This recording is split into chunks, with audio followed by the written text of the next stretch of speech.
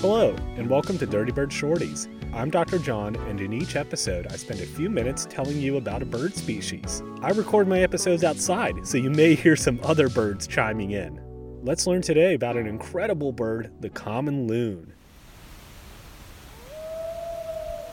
The haunting call of this bird is instantly recognizable and sends shivers up and down your spine. It's often used in movies to convey a sense of foreboding and solitude.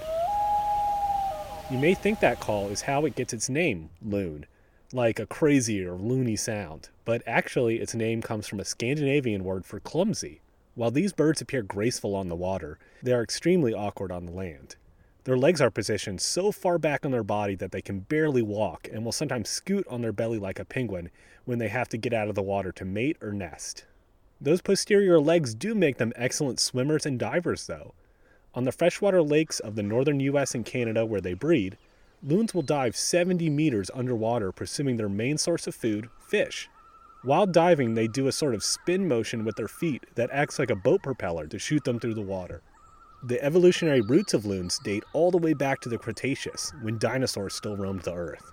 They appear to have evolved in the southern hemisphere, with early fossils popping up in Chile and Antarctica. However, loons can now only be found in the northern hemisphere. This switch from south to north may have been due to competition with penguins for fish.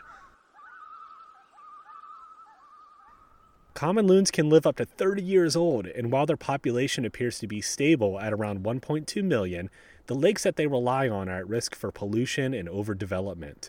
Lead fishing weights and jig heads are a leading cause of poisoning and death for common loons. And while they're much beloved and they appear peaceful, common loons are extremely aggressive and violent during the breeding season.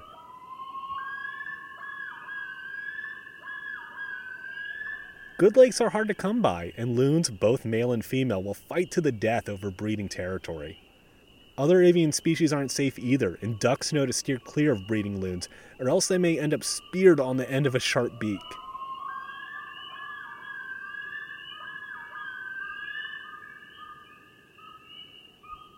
If you want to learn more about common loons, check out my full episode. Stay dirty, fellow birdies.